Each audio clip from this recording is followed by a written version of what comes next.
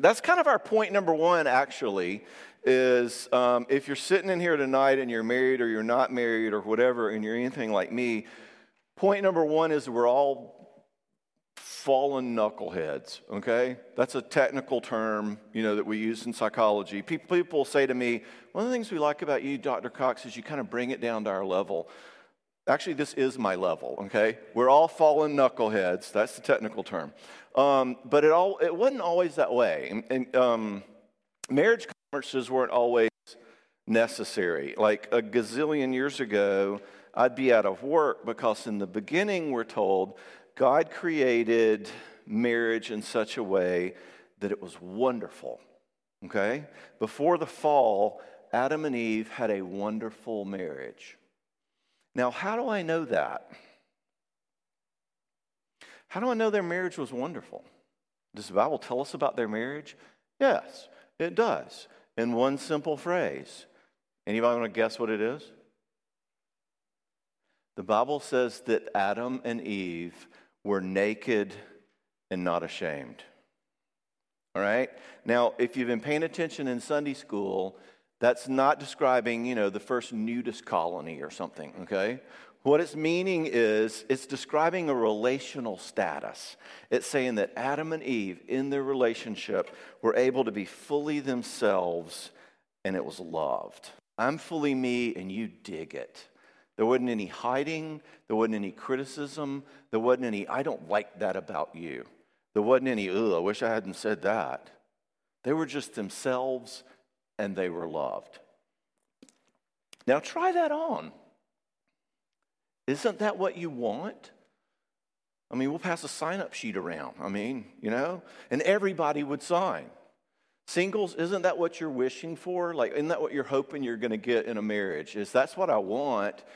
I want naked and not ashamed. I want to be able to be me and it's celebrated. All right? And I'm beginning there because if you want to understand your marriage, if you want to understand your fights, if you want to understand your longings, you got to remember that this is what we were created for. And you still long for it. You still want it. And Adam and Eve actually had it. That's actually, I'll talk more about this in a minute, but that's actually one of the reasons you get angry and resentful in your marriage. Because your heart knows that it should be better. Your heart wants it to be happy. Your heart wants it to be naked and not ashamed. It's one of the reasons we fight, which I'll get to in a second. But they were created for this wonder. This sort of ideal, I look in your eyes, you look in my eyes, and we love it kind of experience. And we get that sense of where we fall in love and we get that ideal at last. No bride walks down the aisle and says, I think he's okay. She's glowing. She's at last. And, there's a sense in which in our culture, people knock that. That's just that new love thing. Or don't get all hung up on, just you wait. And we'll get to that. But I like to at least stop here and say the whole issue of the ideal, what we long for, how new love feels when you fall in love, I think is a godly thing. As we'll say in a minute, it does not last because the world has fallen and she's fallen and you're fallen. But I think that joy, that celebration is a picture of something about what heaven's going to be like. God describes us as his bride. There's something about the joy of being united that fulfills our hearts. And I think we touch a little piece of that in that, oh my gosh, I'm so in love kind of feeling. So I just want to stop, acknowledge that for a second before we destroy it. Because that ideal is great. You're going to find your Prince Harry or your Meghan Markle, and you're going to think it's the greatest thing in the whole world. I don't want to knock it, but I do want to tell you what to do when you lose it, because you will, all right? Because you have that new love, you have that giddiness, you have that ideal. At last, what I've always looked for. And I'm like, giving a nod to that, but let's move on to reality, because it's not too long before reality comes knocking at the door, and we move from the ideal to the second stage of marriage, which is the ordeal, okay? Or the real, or the let's make a deal, or the, whatever. And now planet Earth is full of junk in your relationship that feels bad. You misunderstood me. Would you get off my case? You're trying to control me. I don't like your parents, all right? Norma says sometimes just the way he breathes annoys me, you know? So now I'm fallen and she's fallen, and then we have kids, okay? So singles, the real ending to the Disney movies where they drive off together is not, and they lived happily ever after. Because what they should do is fast forward another year later, and Prince Charming is going, you can put on your own glass slip as Cinderella. Me and Rapunzel's husband are going to go watch wrestling. You know, and that's real life marriage, all right? Norma and I hadn't been married very long, and we lived in this creaky little duplex in an old section of Jackson. And we were getting ready for bed, and all of a sudden we both hear this loud thump downstairs. And we look at each other, and it's like, what was that? She goes, I don't know. I'm like, well, it sounds like there's somebody downstairs. She goes, I know. Why don't you go check? And I'm like, are you kidding me? There's no way I'm going down there. And she says, well, my daddy would have gone down there. And I said, let's call your daddy, you know. And so, you know, she looks at her Conan here like he's going to save her. And like, you know, welcome to marriage, sweetheart, you know. Now, this whole arrival of the ordeal that things start to get stinky is a problem. It's a crisis. And we hit that. And it's problem number one, all right? But problem number two, and this is key, is that most people, most humans, most marriages have no idea what to do once that yucky stuff starts to hit, once the ordeal hits. Things were great, now they're bad, now what do we do? In fact, think about it. What do we tend to do once things start to feel yucky in our marriage? Usually what we do is start in some way demanding the ideal back. Why can't you be more so-and-so? I can't believe that you said, and we start blaming and we start criticizing, we start nagging because I want to make you back what I wanted. And inner conflict and fighting. And now it's not just that the world that's nasty, now I'm getting nasty too. And we start to blame and criticize as our primary way of dealing with the ordeal. Things get yucky. I'm going to deal with them by being yucky. So now it's twice as yucky. And actually, a lot of the reason that it's being yucky is the ways I'm dealing with the yuck. Things kind of stink in our relationship, so I'm going to get mean and critical and blamey and demanding, which makes our relationship even worse. So the ways I'm trying to actually solve the problem make the problem worse. That's what Paul means when he says we are subjected to futility. So since the fall, the most natural human response when we encounter pain or hurt or you let me down or you disappoint me is that I want to blame or criticize or attack. Or some people go the other direction and comply. I'll try harder. I'll try to make you happy. I swear. I'll do all I can. You're right. I'll do better. All right? Now, this blame, criticize approach was begun by our beloved mother and father, Adam and Eve. If you remember, when they sinned, the first thing they did was they hid, right? Fig leaves, and they hid in the bushes, and God comes looking for them. What's the next thing they start doing? God says, who told you you were naked? And Adam does what any self-respecting husband would do. He blames his wife, okay? In fact, Adam blames Eve and God in one sentence. The woman whom you gave to me. Kind of this double blame attack zinger. I mean, which I think is pretty good for your first day as a sinner, you know? I mean, I think he's really taken to this. It's like hitting a double as a rookie in the big leagues, you know? I mean, like, wow, I think he's going to continue to do this, okay? Now, notice that this whole, if you pay attention to your relationship, this whole blame thing doesn't get you too far, if you notice. It doesn't get you much fulfillment in your marriage. It probably hasn't really helped your ordeal much. It hasn't helped solve the problems. And your spouse rarely says, wow, you know, you're right, I really am the bad guy. You know, that just doesn't happen. But nevertheless, most marriages become marriages of blame. And I want to kind of name that because that's one of the things I want you to get away from. Our inclination since Adam and Eve is when things are bad, it's got to be your fault somehow. Let's deal with this by finding out who the bad guy is. No, I didn't. Yes, you did. That's not what I said. You always say that. I'm playing badness hot potato, and we just spend all night doing that. Now, we're not solving problems here. We're quarreling over who's bad. That's not helping, all right? So John's going to try to give you a different approach that helps, all right? Let's pause for a second there, though. Let's go back to something I mentioned earlier. Remember all that blame and condemnation and criticism.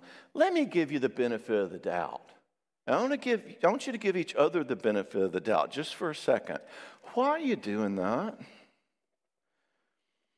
Why are you critical? Why are you blaming your spouse? Why are you mad at them? Why are you sick of them? Why you want to shake your fist at them, shake your finger in their face? Why are you protesting so loudly? What are you saying when you're blaming and attacking your spouse? Let me give you the benefit of the doubt. One of the things you're doing is you're longing to get the ideal back, remember? One of the things you're saying when you say, why can't you be more so-and-so, is you're saying, I want this to feel good again. This feels bad, and I want it to feel good again. Okay?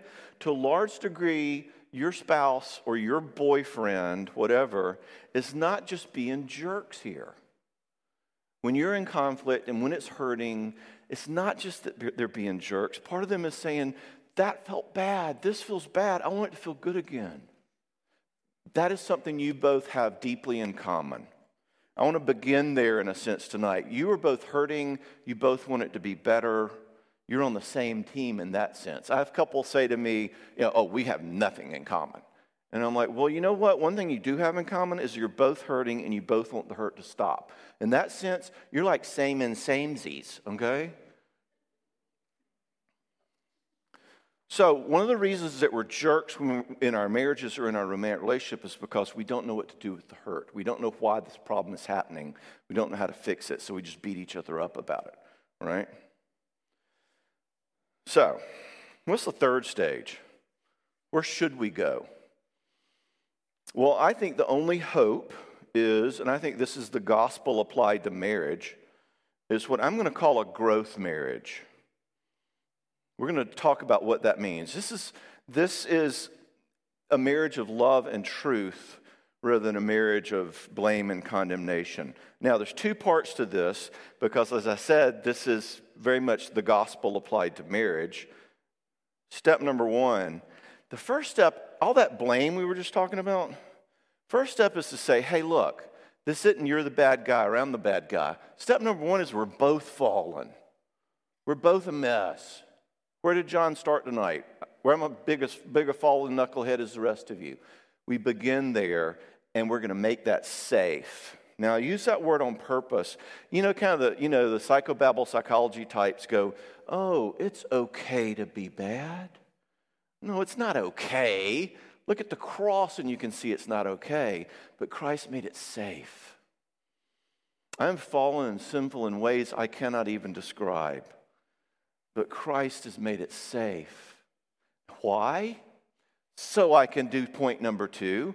How can I grow and become more like Christ? Now that it's safe, I can tell the truth. Now that it's safe, I can start getting curious about where I need to grow. So, a growth marriage is a marriage in which we say, look, I could blame you and you could blame me till the cows come home. What's the point of that? Somebody's going to be the bad guy. Big deal. All right, let's say both of us are fallen. Both of us are a mess. Let's make that safe. Shake hands. Now, how do we start growing? What does one need in order to do a relationship well? What sort of abilities do you need in your heart to be able to love well, to be a good spouse, to be able to choose the right person to marry, to be able to date well? How do we develop those abilities?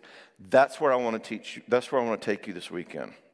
I want to teach you what a human needs to make relationship work well. The reason you're having the ordeal and the reason that things can feel yucky in the relationship, you will see, is not because you have necessarily a bad marriage. It may be because you, both of you, are missing fundamental abilities in your character that humans need to make marriage work. And I'm going to try to teach you what they are, all right? So, This is going to be a little different than other marriage conferences maybe that you've been to. I'm going to skip over the basic stuff you can get in a marriage book, like getaway weekends and 5 meaningful touches, and men are like microwaves and women are like hot crock pots, whatever that, yeah, you can get that anywhere. I want to try to go a little bit deeper. Let's explain growth for a second. And this is going to be my little dip, my little foray into psychology. So, hold your breath and walk through it. We'll get through it together, all right? Psychologically speaking, basic psychological principle. God made us in such a way that in order to make life work, in order to get a job, in order to have friends, in order to get married, in order to serve God, in order to buy a car, heck, God made us to where we need certain abilities in our hearts, in our characters. We need emotional, relational skills, okay? Like Napoleon Dynamite, hey, Pedro, you've got skills, all right? You need skills, all right? In other words, we need what psychologists call character abilities. Do I understand love? Can I be close? Can I be connected? Can I be strong? Can I manage my emotional world? Can I deal with failure without decomposing? That's character software. Those are abilities that we learn in relationships. We ain't born with them, but if we don't have them, we're going to hit adulthood and find some abilities missing, some character software missing. For a psychologist, character is a technical term, and you'll hear me use it some today and tomorrow. And it doesn't mean, for a psychologist, it doesn't mean integrity, like he's a man of character. And it doesn't mean like, well, he's a real character. Character is a technical term that means the collection of heart abilities that humans need to make life work. And they also completely parallel what God calls us to in his image. Now, we learn and develop those abilities in relationships. And that's supposed to start when you're a little kid. You start learning in relationships. Is love safe? Is it okay to be me? Do bad things happen if I fail? Does everybody just pay attention to mommy if she's upset? Do you get forgiven if you mess up? Can you be strong? When we learn these things and we learn these abilities in relationships, that's why shrinks are always asking, like, tell me about your mama. Because the first place we start to learn about these character abilities, the software that I'm going to use to make life happen, is in my childhood. Now, that's because childhood involves relationship. Relationship doesn't stop. You still have relationship. You can continue learning these things in adulthood, which we'll talk about later on. So we begin this process in childhood. We begin the process of learning about how do you get close to another person? Can you tell them what you feel? Can you trust their love? We learn these character abilities growing up, and we complete them in adulthood until one day we're all done with that. And we're these healthy adults who have the ability to love and be strong and be selfless and be forgiving. And when I fail, I don't get angry. And I can submit to authority, but also be big and strong. And that's all great, right? Everybody like double rainbow on that? No, that's not what happens, right? The problem is that would have been a great plan, and it was God's original plan. But since sin entered the world, it's messed this whole thing up. And now your parents are fallen, and their parents are fallen, and you're fallen, and the old saying, if you think mom's crazy, you should have met grandma, So now we're all like, we don't blame your mom in psychology, we blame everybody, It's like, so secret of the universe is this. God made us to where we're supposed to develop all these character abilities to love and be strong and be forgiving and share, through our relationships, only those are all fallen and messed up. So we all hit adulthood missing some of the abilities you need to do life and to do relationships and to love well, and that's going to leave a mark. Okay? Oh, let's get that one. There.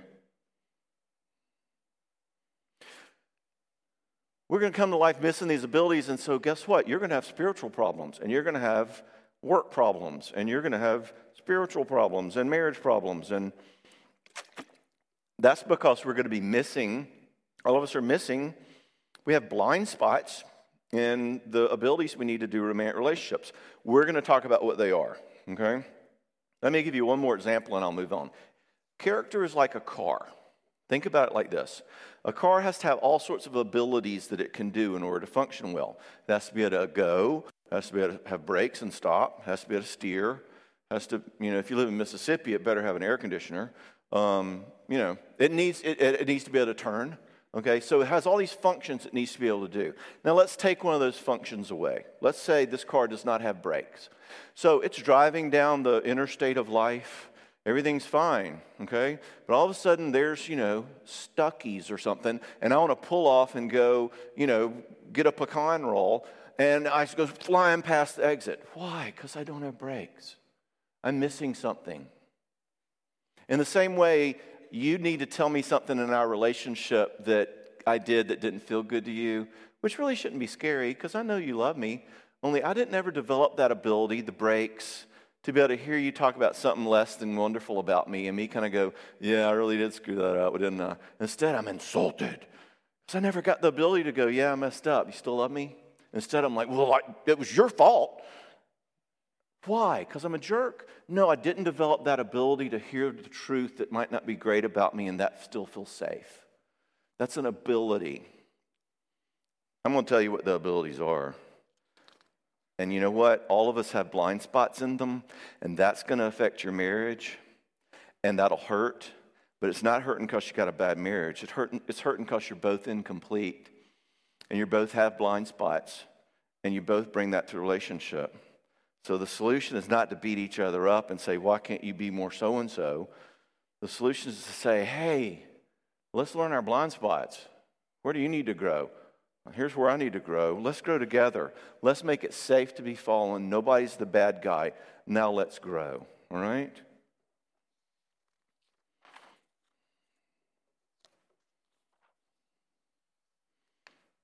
I'm just not even using this anymore, am I? Sorry. Okay, I'm caught up.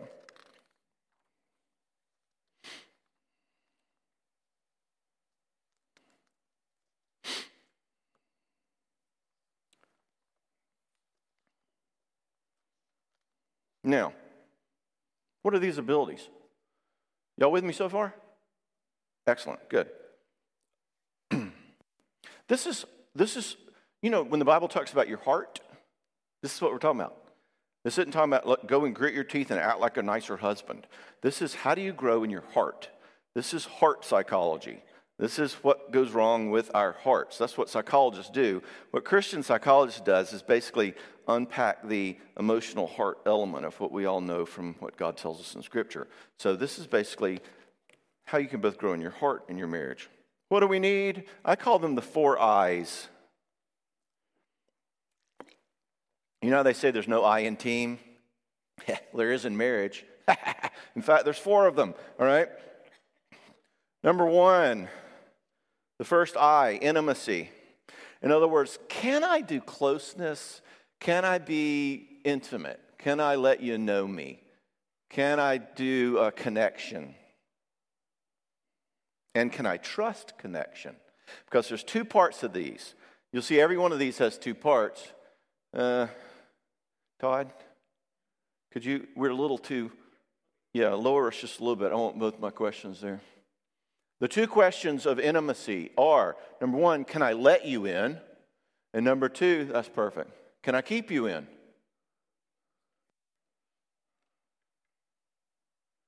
Good. Let me tell you what I mean by these. Can I let you in? Let's look at number 1. Do I have the ability to be emotionally close? Y'all back with me? Pay no attention to the man behind the curtain here. Think about what we usually talk about in our life. We chit-chat, we do what we'll talk in the morning, news, sports, and weather.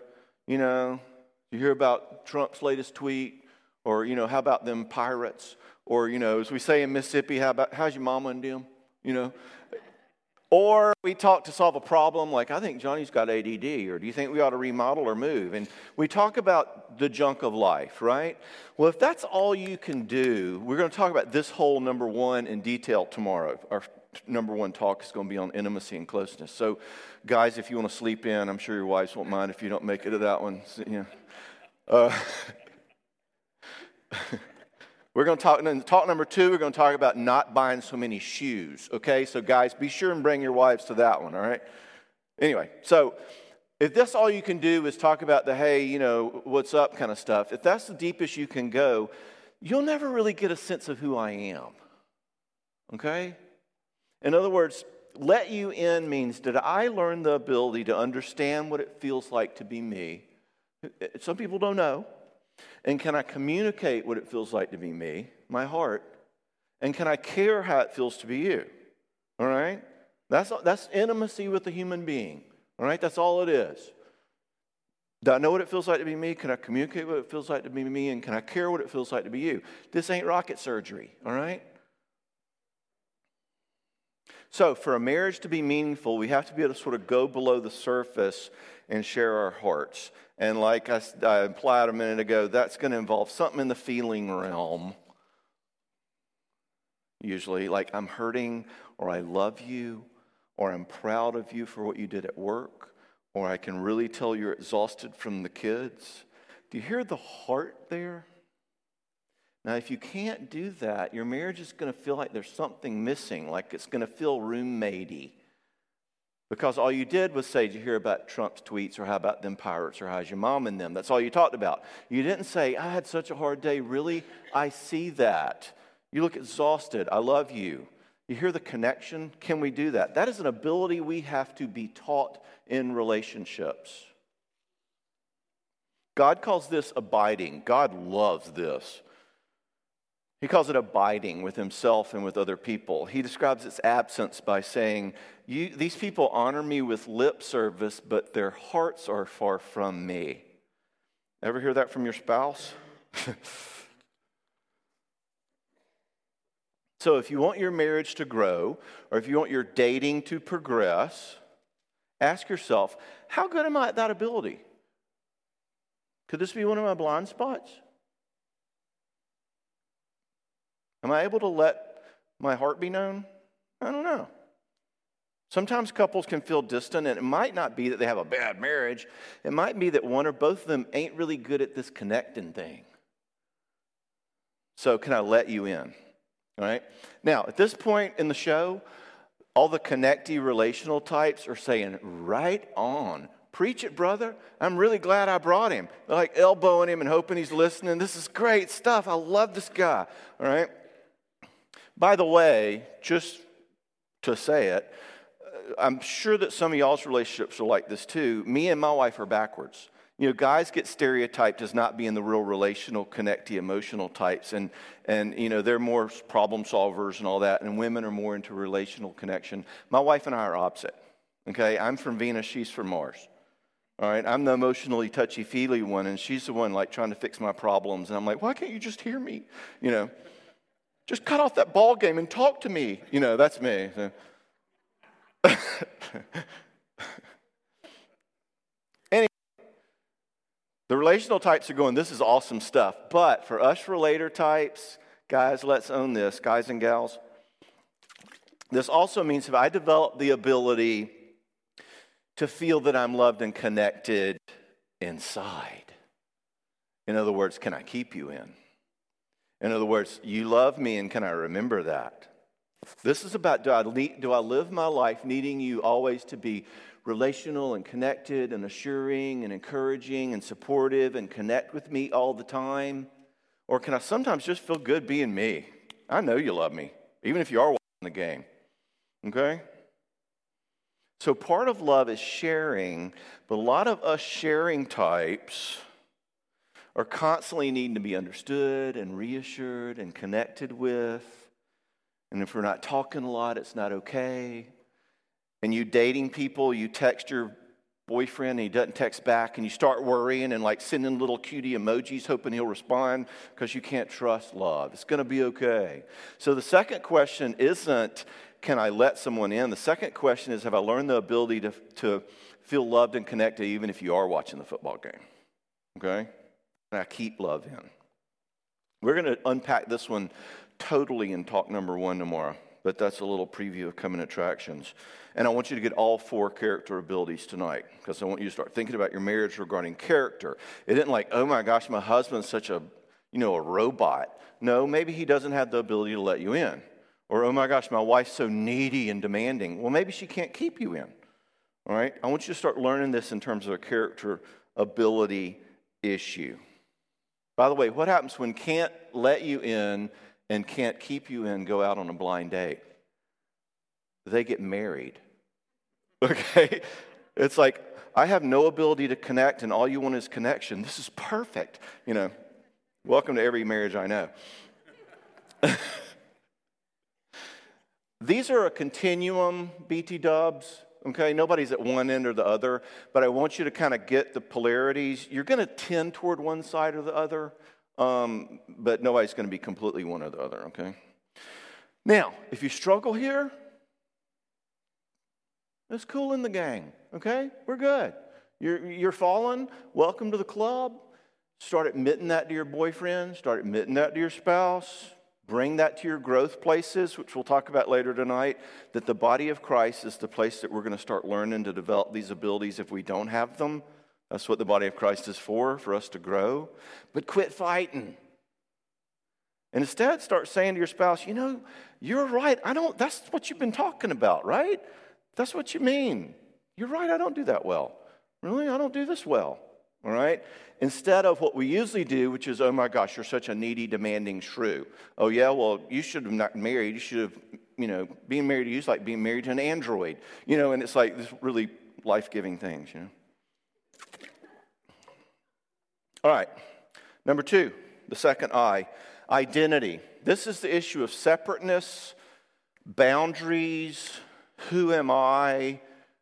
Does what I want, do I know what I want in life, who I am? Does that matter?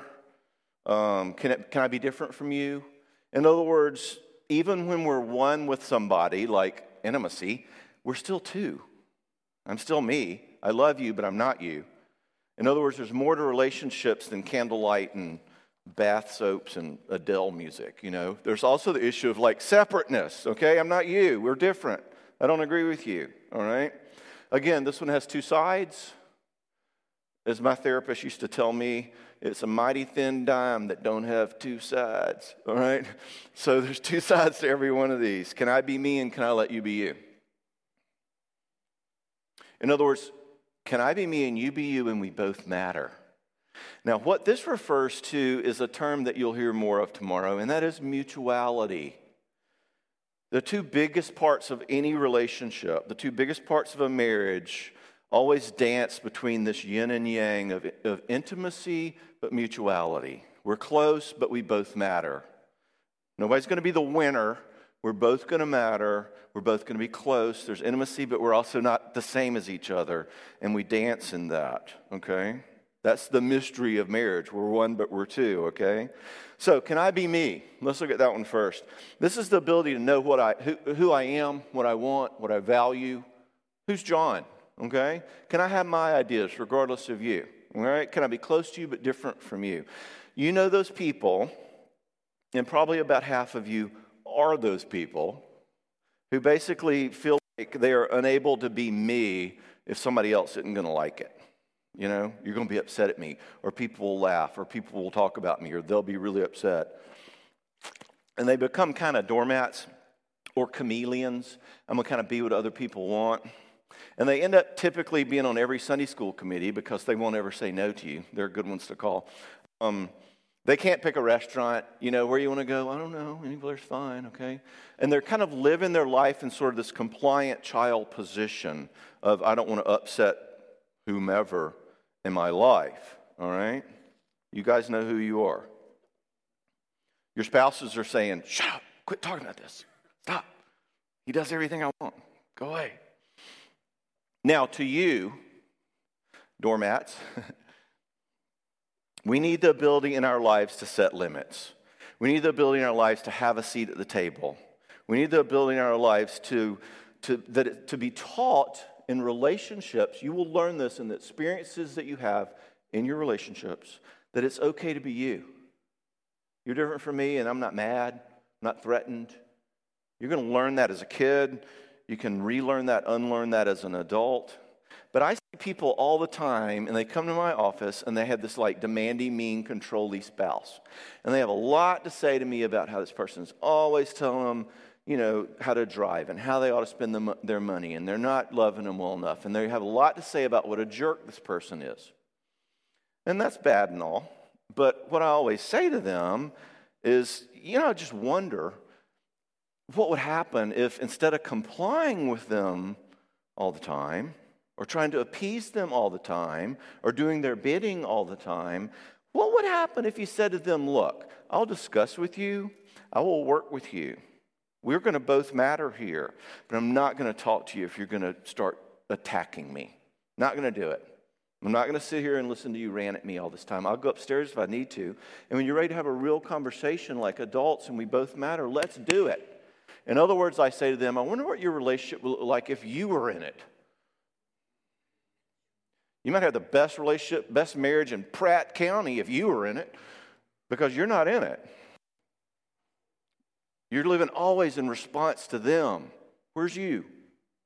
And they go, oh, well, they get really mad. And this person's living their whole life based on what this other person is going to do. Can you be you? That's an ability we need to learn. We need to be taught that. We need a sense of self, is what we call it. This isn't selfishness, by the way. Selfishness is only I matter. Okay? This is just you get a seat at the table. There are 2 seats at the table. All right? Biblically speaking, this is stewardship. Biblically speaking, this is knowing who I am and making choices based on that, and that being a factor in our relationship. I'm a player in the game. This is what God calls a ye. In other words, you remember when Joshua was bringing the people in the promised land, and he says, all right, guys, choose ye this day whom you will serve. All right, you got to have a ye. Like, choose ye. Who is ye? Me and my house, we're going to serve Yahweh. What are you going to choose? You got to have somebody inside that's choosing. Who is that? What do you value? What do you want? Or do you just live, oh, we'll serve Yahweh because Joshua is. Okay? What do you choose? It made us to have a chooser. That is stewardship. All right? By the way, another version of the I can't be me is, besides being a doormat, is being passive. Passivity is the nice person's sin. It doesn't get much press, but it's really, really destructive. Passivity is where I live never initiating in my life. I'm not an actor in my life. I don't proactively initiate anything. My spouse is always having to create a life that happens. I'm never calling the plumber unless she reminds me. They're always having to initiate sex because I don't take the ball with that. I don't ever come back and initiate. Let's talk about that fight from last night. Passive people. Now, if you're a passive person, let me just address that briefly, and we can do more in Q&A if you want, because they're very difficult to be in relationships with because they put the other person in a double bind. In other words, if I live with a passive spouse, I have 2 options. Number 1 is to not do anything, and guess what? Nothing will get done. Or number 2, to initiate something which will enable them to keep being passive all the time because I just did it again, okay? And they're just along for the ride, all right? That will make your spouse crazy. So, passivity is kind of like that parable, the guy who buried his talent. He didn't want to take any risks. He didn't want to go out on a limb. He didn't want to initiate anything, and we all know what happened to him, right? All right? So, not knowing who is me, can I be me, is also the issue of being proactive and initiating in your relationship, okay? This is male leadership, too. Can I initiate? Can I be a leader like Christ? Now, who do the doormats marry? Usually they marry Mr. or Mrs. Too Much Me. In other words, I don't have a lot of me, so I'm going to marry somebody who runs the show, all right? So the next question is, can I let you be you? In other words, the I can't be me people can't say no. The can I let you be you people, usually they have trouble hearing no. They want it their way. I'm one of those people. Now, our sin nature makes this one a little bit tougher. Can I let you be you? This is in some ways about submission. Can I bend the knee to someone else? Our sin nature basically says, think about it. Our sin nature is we're all born and we hold a board meeting and elect ourselves chairman. I mean, isn't that kind of what sin nature is about? So we're kind of swimming against the sin nature current on this one. How do I bend the knee and hear no? But it's vital. I got a guy right now and a couple I'm seeing, and it's actually kind of interesting. He literally has never had anyone say no to him in his life. Like growing up, he was the little prince. He could do no wrong. And of course, his wife was literally, controlled by him completely. And she got into therapy, and I started talking to her about, like, do you exist here? And when she started existing, he goes nuts. Like, he's angry. He is insulted. How dare you matter? How dare you not do everything I say? And of course, I'm not on this real fan list myself for teaching her to have a sense of self. But the question we got to ask here at this point, and I'm like this, I tend to be more of a forceful type.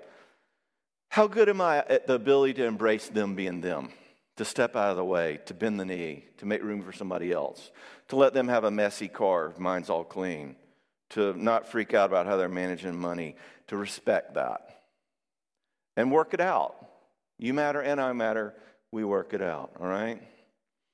Now, as a controller, one of the people who has trouble letting you be you, let me say to you, doormats, those of you who live with us control-y types, we need you to set limits on us. We need you to have a sense of me. We need you to say no. We need you to say, you're being ugly and I don't want to talk to you. We need you to set loving limits on our controlliness. It's the only thing that will sanctify us. And it's the only way you will get to matter in your relationship. All right? First thing a marriage needs, if it has a controlling spouse who always gets their way and is bullying the other one, the first thing that marriage needs is for the one down spouse to stand up to the other one and go, you're being mean and critical again to me, and I don't have those kind of conversations.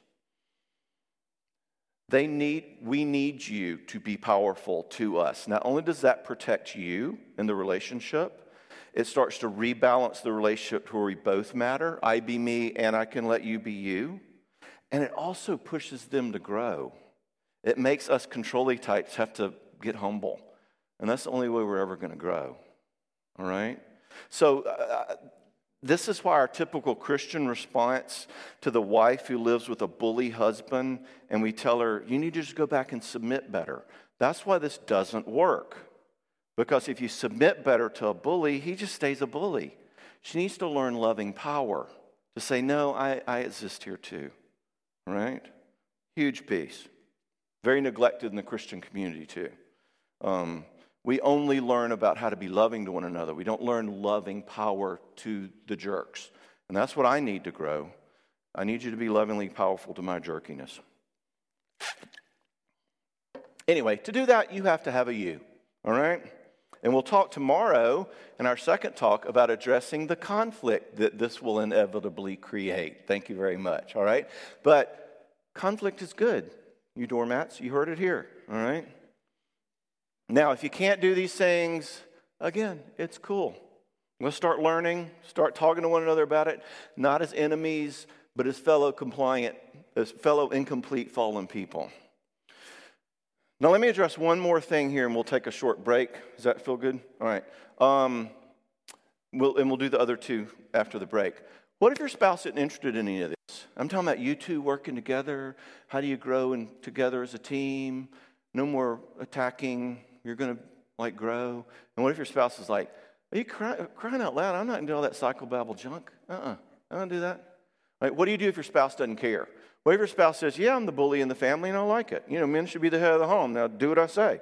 What do you do if you have an unrepentant spouse? Let me address that. There's good news. You can change your marriage even if your spouse doesn't want to play. I do it all the time. I joke with my colleagues that the best marriage therapy I do is individual therapy with one of the spouses. And this is why.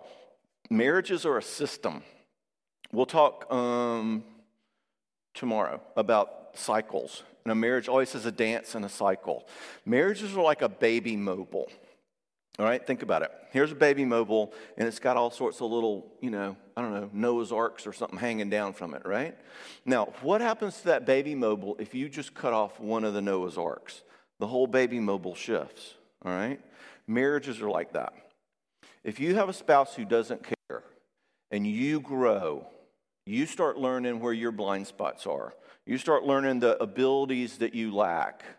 You will shift the balance in your relationship, and your spouse will change. I've seen this so many times in 35 years, and they won't even know they're doing it. All right? So don't fall back on my spouse will never do this stuff, because if you are willing to live in a godly way, if you're willing to live in a growth-producing way, if you're willing to go to your body of Christ people and say, I want to develop some of these blind spots that I have, you will change your marriage. The more like Jesus you look, which is kind of what we're talking about here in a psychological sense, people don't live around Jesus and not change. They'll change. You just do your homework, all right? And it'll change that baby mobile. So take hope in that. All right, when we get back, we're going to talk about dealing with imperfection. What abilities do we need to deal with the yuck in life and dealing with managing our emotional world? So let's take a break for 10 minutes. Just 10. I'm going to start again at, let's say 11. I'm going to start again at 10 after. Thank you all.